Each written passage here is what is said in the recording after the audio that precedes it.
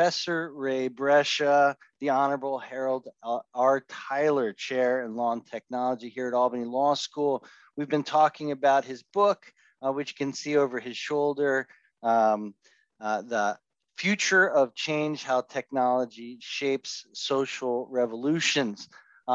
Professor, we've been talking a lot about the relationship between these innovations in technology and how they drive social movements, how they drive change.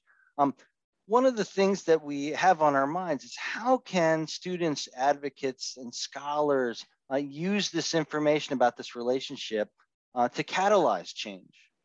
So it's a great question. And I think that, the historical view I take in the book is that one of the ways that technology shapes social revolutions is that social movements often take the shape of the technology that they use to advance change. And the early social movements in the 19th century United States looked like the postal system.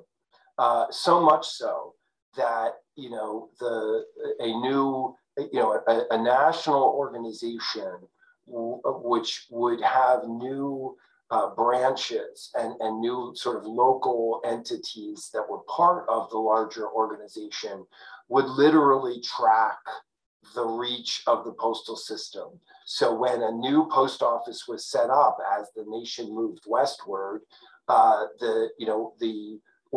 movement, that organization would get a new branch, a new local branch. And so that sort of what sociologists call a translocal network, which is a network made up of local entities connected to statewide, regional, and then a national organization. And that's really what the postal system looked like, but then B, what technologies looked like for the next 150 or so years, including the television.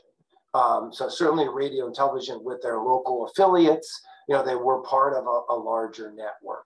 And so my argument is that even with new technologies today, we have to utilize that model of a translocal network. Now that practice was really interrupted in the early 1970s by communications technology, that in the early 1970s, just as a number of groups were forming, sort of late 60s, early 70s, just as a number of groups were forming in the wake of some of the greatest successes of the civil rights movement, they had a new technology at their disposal, which was, it sounds silly to talk about, but it was the computerized mailing list. And that broke this connection between a translocal network and a nation-spanning organization. And organizations then, in the wake of the introduction of the computerized mailing list, then took on the shape of a national organization without these local hubs, that they were membership in name only, and they became very professionalized. And so I think that we also saw, those groups that assumed that shape didn't have the same sort of successes as the civil rights movement had just a decade before.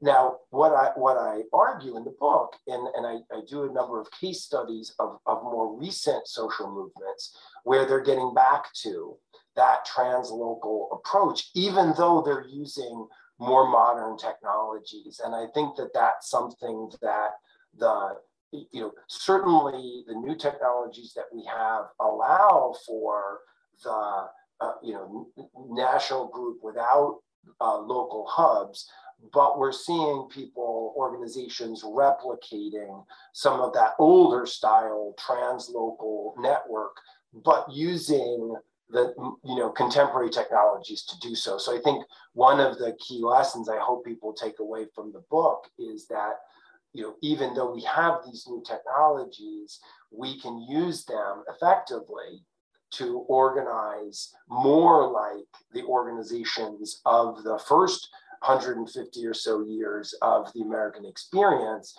where it was, a translocal network made up of local hubs connected to regional, state, and national organizations. Oh, that is so interesting. So it's actually by going back to that organizing principle of translocal to really maximize the potential of technology. Do you imagine that we could see an innovation that would render the translocal organizational structure less effective? Or are we just not there yet? Less effective than what?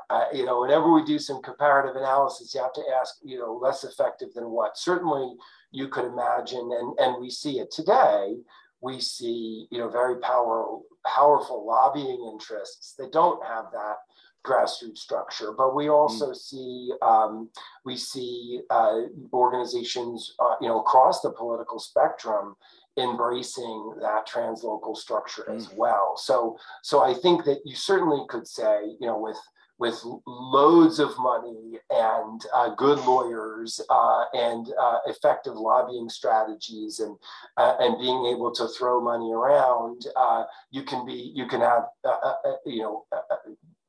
bring around about the results that you want, but that doesn't do much for people who are focused on people power and trying to do grassroots organizing and trying to bring about change that is, maybe less attractive to wealthy elites.